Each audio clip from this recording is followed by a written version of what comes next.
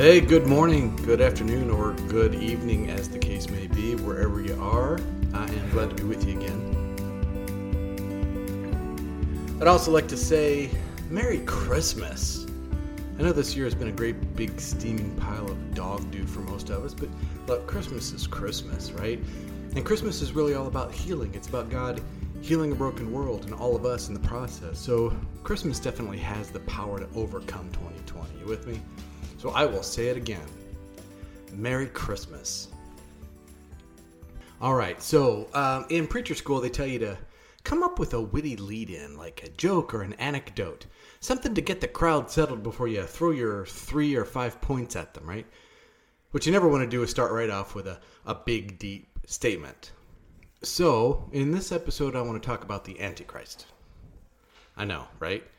So we're about to dive into chapter 13 where the two beasts appear. And this has historically been interpreted as the chapter of Antichrist, that terrifying figure of the being who rules the tribulation, right? However, there's a hitch in that classic interpretation. You see, the word Antichrist does not appear in chapter 13. In fact, the word Antichrist does not appear anywhere in the book of Revelation. I know, not one single time. In the entire New Testament, this word is only used 5 times in 4 verses and only by John. It's used 4 times in 1 John and once in 2 John. In 1 John 2:18, John warns us that many antichrists are coming. And in verse 22, he says, "Who is the liar but the one who denies that Jesus is the Christ? This is the Antichrist, the one who denies the Father and the Son." In chapter 4, John goes on to confirm that whoever opposes the idea that Jesus has come in the flesh is the spirit of Antichrist. The idea is confirmed in 2 John 7, as John warns against the deceivers who deny the gospel. And don't miss the obvious fact that the only New Testament author to use the word is John, the man who wrote Revelation, and he does not use the word in Revelation.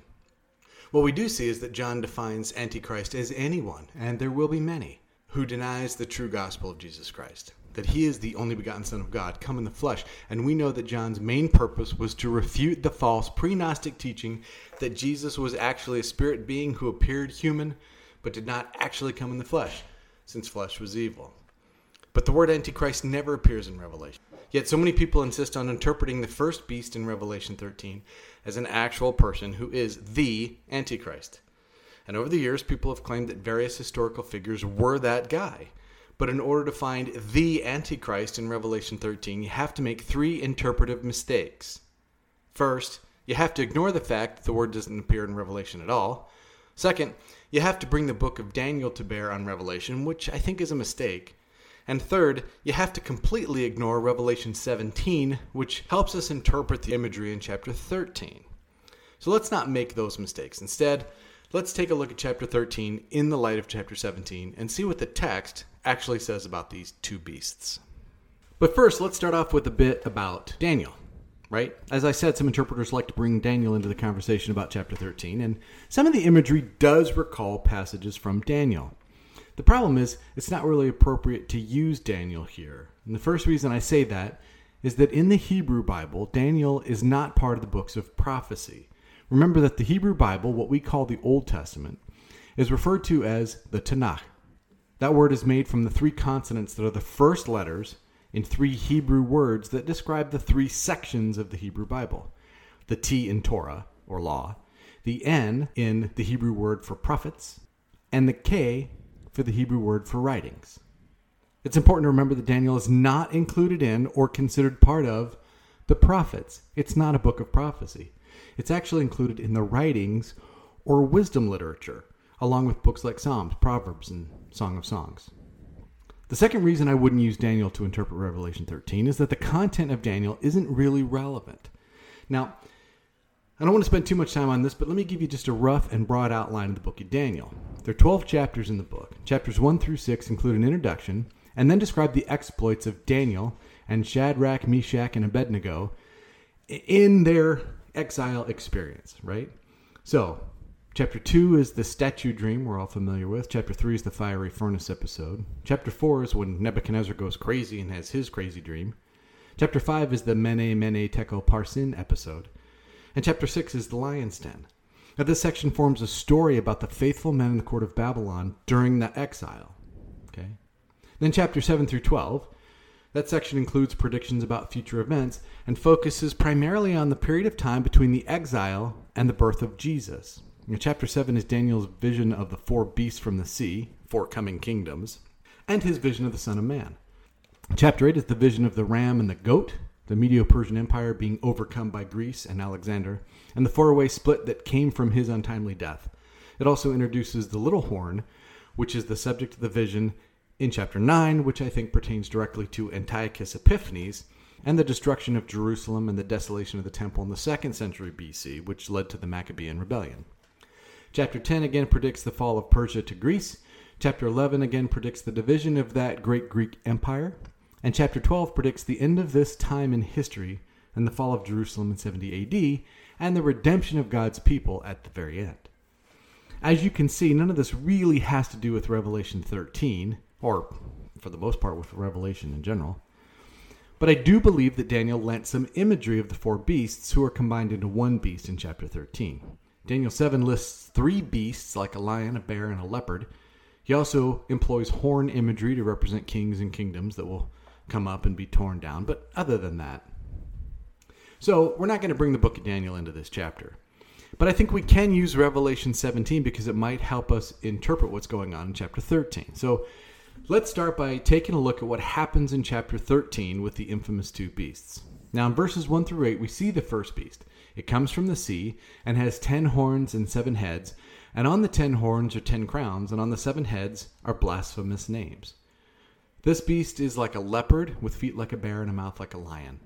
One of the heads received a death blow, but the beast recovered.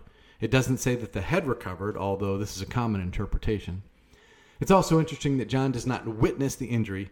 It's merely part of his description of the beast. The beast gets its authority directly from the dragon, which we can rightly assume is the dragon from chapter 12, and it exercises that authority for 42 months. It utters blasphemies against God and makes war against the saints and all the inhabitants of the earth, which is code for unbelievers, and they all worship the beast. Now, let's see what chapter 17 has to say about this beast. According to Revelation 17, the great whore in that chapter is actually riding the first beast, the beast with 7 heads and 10 horns. And the angel tells John in verse 9 that the 7 heads are 7 hills. It's not coincidental that Rome was known as the city of the 7 hills. Initially, there were 7 small and separate camps which united to form a larger metropolis, Rome. The great whore is said to be the city who sits on the 7 hills and rules over the kingdom of the earth. Kind of explains things for us. And verse 9 further tells us that the 7 heads are also 7 kings, 5 of whom have fallen, 1 who is, and 1 who is yet to come. And many speculate on which 7 kings they are. Some give the list as Julius, Augustus, Tiberius, Caligula, Claudius, who have all been, Nero, who is at the time, and Galba, who is to come. But frankly, I don't think identifying the specific kings is important. The fact is, they're 7 kings, not simply 1 guy. And then verse 12 tells us that the 10 horns are 10 kings who have yet to receive a kingdom. Obviously, the 10 kings rest on or stem from the 7 kings. On the 10 horns are 10 diadems, which are crowns, further asserting the imagery of the kings to come. And on the 7 heads were blasphemous names, which is not surprising since the rulers of Rome continuously claimed to actually be sons of gods, and in fact gods themselves. So it's clear that the first beast is the Empire of Rome, controlled by the great city herself, which raised itself to the level of deity and forced all to worship it or die, and who literally made war against the saints. I also believe that this empire is used by John as a model for any empire that self-deifies, and that uses something like religious sanction to carry out its atrocities against the world, and specifically against the church. Now, am I saying that this applies to empires like Germany, Russia, the Vatican, America, whatever? Well, let me answer that question later. For now, it's important that we understand that what is pictured here is a secular authority, with Rome as a model, that sets itself up in opposition to God and gains its authority from Satan, and is used by Satan to do what he determined to do in chapter 12, which is persecute the church. Now, I haven't really said much about the second beast. There isn't a lot of descriptive imagery about it, but it's clear that it's the thing which causes people to worship the first beast, almost as if it were a prophet, right? The second beast is prophet to the first beast. To a first century crowd, that imagery would be obvious. The imperial cult of Rome had a stranglehold on the cities of Asia Minor, forcing the worship of emperors past and present and the worship of Rome herself. Okay? Whew, yeah, I know, that's a lot. So let's take a break for a minute and talk about something lighter. Does anyone ever worry about what the aliens will think of us? You know, I think about that sometimes. It's a consequence of an overactive imagination, I guess. But I wonder sometimes what the aliens will think of us if they investigate our society, you know? Or what if 1,000 years from now, people excavate the remains of our ancient civilization? What would they say about us? What would they think about us? Did anybody see the movie Galaxy Quest? Classic, great movie. But the premise of the movie is that a bunch of actors from a show spoofing Star Trek are sought out by an actual alien civilization who believes they are real Star Troopers because they have seen the historical documents that were actually episodes of their TV show. By taking these shows literally and by missing the context they were created in, they believed the captain was a real captain and the crew was a real crew and that they were capable of getting them out of any sticky situation, right? And the result is hilarious. But see, this is my concern. What if future generations uncover a collection of Danielle Steele novels and assume they're historical documents? Right? What would they think of us? I mean, if they read fiction novels as historical documents, they might totally misunderstand who we were. And this is why I keep hammering the idea of the context of the biblical documents. How can we understand what they say to us without at least considering what they meant when they were written? Without getting back to the literary and historical context, we're likely to make some wild interpretations of Scripture. We need to think about context when we read any passage. We need to read chapter 13 here as part of the longer section spanning chapters 10 to 16. We need to read it as part of Revelation as a whole. We need to read it as part of the New Testament and as part of the Bible. And we need to read it as a text written at a particular time in history by a particular person with a particular audience in mind. If we are willing to do this work, then we'll have a much more solid interpretive footing when we seek to understand what the Bible is telling us. And to do that, now, my apologies in advance, we have to talk seriously about Behemoth and Leviathan. So, Behemoth and Leviathan are the two primordial beasts of creation that appear in a lot of ancient Near Eastern texts and show up in a lot of ancient Hebrew literature. They figure prominently into the book of Job, which is one of my faves. In the last chapters of Job, Yahweh speaks to Job from the whirlwind and reminds him just how little he really knows about the created world, right? In chapter 40, God talks about Behemoth and about the inability of humans to fight with this fierce beast of the land. Then in chapter 41, God turns his attention to Leviathan and how feeble a human is against this beast of the sea. I was preparing a sermon once on these chapters, and someone remarked that they had always been taught that those chapters were about the crocodile and the hippopotamus. Stop laughing. It's not an uncommon interpretation of these creatures, even though it's pretty silly. The fact is, human beings tangle with both creatures regularly, right? And I've always wondered what a first century Jewish Christian would say if he found out this is what we think when we hear about Behemoth and Leviathan. Look, the fact is, it's easy to recognize these two beasts in Revelation 13. The first beast comes from the sea, Leviathan, and the second beast comes from the earth, Behemoth. These two creatures were tattooed on the consciousness of the ancient world, not just for Jews, but for all the A&E cultures we know about. Now, most of what we know about them in ancient Hebrew culture comes from texts that we consider apocryphal texts, right? These are texts that aren't officially part of the Hebrew canon, but they do stem from an ancient Hebrew tradition that's based on Genesis 1:21, which speaks about the fifth day of creation and says, "So God created the great sea monsters and every living creature that moves, of every kind, with which the waters swarm, and every winged bird of every kind. And God saw that it was good." That's Genesis 1:21. Okay, so one of the strongest examples of this ancient tradition is found in the apocryphal book of 1 Enoch. And I want to read you just a small excerpt of that. It says, "On that day," referring to the day of judgment, "two monsters will be produced, a female monster named Leviathan to dwell in the depths of the ocean over the fountains of the waters.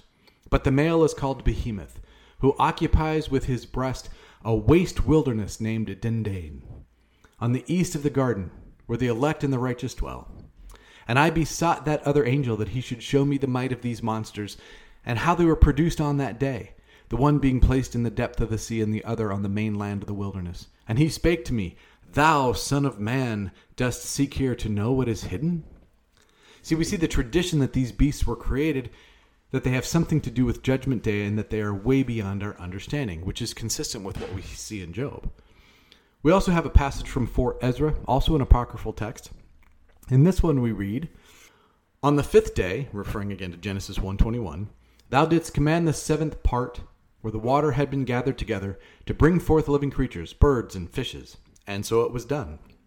The dumb and lifeless water produced living creatures, as it was commanded, that therefore the nations might declare thy wondrous works.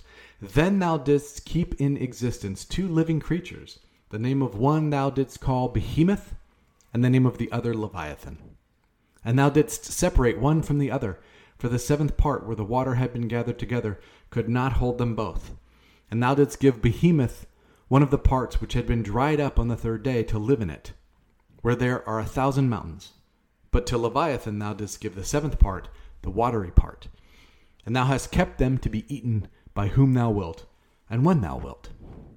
You see, this text expands on Genesis 1:21 to specifically include Behemoth and Leviathan. It also introduces the idea of these creatures being eaten at some future time, which I know is weird. And then there's the Apocalypse of Baruch, again, another apocryphal work. It's an eschatological document, which means it has to do with end times. And here's a little excerpt. And it shall come to pass, when all is accomplished that was to come to pass in those parts, that the Messiah shall then begin to be revealed. And Behemoth shall be revealed from his place, and Leviathan shall ascend from the sea. And those 2 great monsters, which I created on the 5th day of creation, shall have kept until that time. And then they shall be for food for all that are left. Okay, so why am I reading these documents to you? Because I want you to get a feel for the way ancient people, especially ancient Jews and Jewish Christians in the early church, thought about these 2 beasts. When ancient Hebrews thought about Behemoth and Leviathan, they thought of creatures so evil and powerful that no human could withstand or control them, but over whom God had complete control. They thought of the primordial created beasts that were indelibly linked to the end of time, when Messiah would come and the faithful would dine on their flesh. Even Isaiah 27:1 speaks of an end time when God will punish Leviathan. So this is the context for the imagery used in Revelation 13. When we read John's vision of the 2 beasts that come as agents of the devil, the fallen one who seeks to persecute the church, we get an eerie nod back to the primordial beasts of creation that ancients feared, but that God has always controlled. John knew these myths. John's first audience knew them. So we can't read Revelation without at least acknowledging that nod and the fear and awe that those images might have brought with them. Okay? All right. So what? Earlier I brought up a question about whether or not chapter 13 applies to other empires like Germany, Russia, the Vatican, or even America. All theories you've probably heard on the internet. Well, we all love to fill in the blanks with people we don't like or think are evil. But can we really say that John was talking about America? Is America the first beast? I tell you, I think that's the wrong question. The answer is probably no, but it's also just the wrong question. The right question is, what's the point of chapter 13? I mean, we have to put all these facts and all this ancient and whatnot together and hear what John's vision is meant to tell us. What does this vision of the weapons of Satan, given in the imagery of the 2 beasts, tell us? Well, I think chapter 13 gives us 3 important things to think about. The first thing is helplessness. Now, some bad historians try to tell the story of the early church as if there was a war between the secular government of Rome and the newly forming church. Does everybody understand how ludicrous that idea is? The church of the first 3 centuries was a series of independent congregations who knew of each other and maybe even communicated from time to time, but had no global structure and no ecclesiastical army.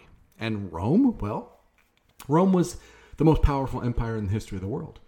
For 800 years, no foreign army entered Rome. Now, what can the early church, the people, who were hiding in catacombs, do against such power? Nothing. What will Christians in any country do when their government is so overrun by those who hate Jesus that their freedom to meet is hampered and even prevented? What can they possibly do against a force as strong as a government? Nothing. Now, imagine how much less we can do against the spiritual forces of evil that Paul mentions in Ephesians 6. We are helpless on our own. The appearance of Behemoth and Leviathan in chapter 13 tell us something important, something most of us already know. We cannot fight back against this kind of power. Our major concern over the first beast isn't properly identifying it. It's an understanding that the power Satan will give it will be too much for us to fight against. We, the church, cannot stand up against the power of Behemoth and Leviathan. We can't even begin to understand them. The second thing I think we need to think about is control. Job teaches us a lot of things, but one important thing is that no matter how little sense it all makes, and how little we understand it all, God is in control. He is in control of everything. You see, Behemoth and Leviathan look to us like insurmountable obstacles, primordial monsters that we cannot hope to stand against. But they are creations of God. He made them, He controls them, and He has complete authority over them. And that idea is confirmed in Job. Now, this is the difficult part of faith. When we stand in the fire and the stench of the dragon, knowing that there's nothing we can do to withstand it, God asks us to trust in Him. Even though we can't see Him, and sometimes we don't understand what exactly He's doing or is going to do or how's He going to do it, Revelation tells us that Satan will throw these two beasts at us, beasts against whom we cannot hope to stand, but beasts over whom God has complete and total control. And we are called to have faith in the face of the beasts because God has and will overcome them. Amen? And the third important thing here is endurance. If you haven't gotten the memo yet, endurance is one of the primary themes of Revelation and of the New Testament.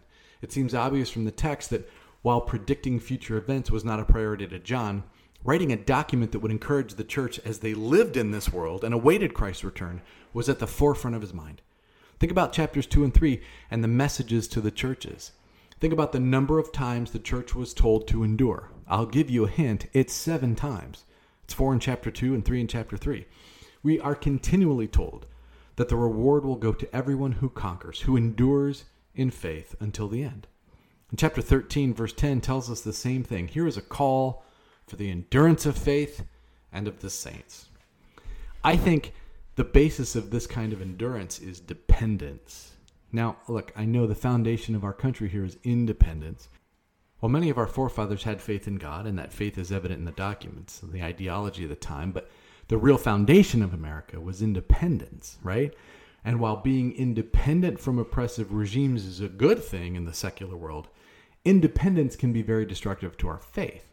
The way of Christ is the way of interpenetration, Jesus in us and us in Him. And this calls for complete and utter voluntary dependence on our Creator God, who became human in order to restore our relationship with Him. It was in seeking our independence from God that our relationship with Him was broken in the first place. Now He strives to repair it. He died to repair it. But that relationship calls us to take on His yoke, not for Him to take on ours. This is a call to dependence in relationship, so much so that our lives are sacrificed in order that He might give us His life instead, a life that is lived eternally with Him. So, look, there's no need to see any specific country or empire in the description of the beast. However, there's a real need here to expect, anticipate, and endure persecution from all areas of life. Satan will call the primordial beasts of creation to help him wage war against God's people, and so we must be prepared. But there is no need to fear. We talked about this last time. We must endure in faith. We must relinquish our independence and rest entirely on Jesus, who may not always make sense, but who always loves us, and on whom we can rely to always work out His plan for our redemption. Because God has total control over these creatures and has already won the war for us. Amen? All right. I'm going to pray for you right now. So wherever you are, whatever you're doing, keep your eyes on the road, keep your eyes on what you're doing, and just let your hearts pray with me. Father, we thank you so much for this great message. In the face of fear, in the face of overcoming these immovable obstacles, we feel helpless. And you remind us, Lord, that you are totally in control, that in our helplessness, you are strong and that you have already won. You control all the things that this evil world might try to throw at us. However bad it seems, pandemics, social unrest, whatever chaos we see out there, whatever chaos we're being warned against, you're in control. And all we need to do is trust in you and endure in our faith. Lord, we obviously can't do those things without you, so we pray that you would strengthen us, strengthen our faith, and guide us through difficult times. Lord, we thank you so much for Christmas and what you did in Christmas. And we really, really, really, really ask, please, that 21 is much better than 20. Lord, we will follow you no matter what. And we'll praise you in Jesus' name. Amen. All right. That's it for this time. I'll see you all in the next episode. Till then, peace.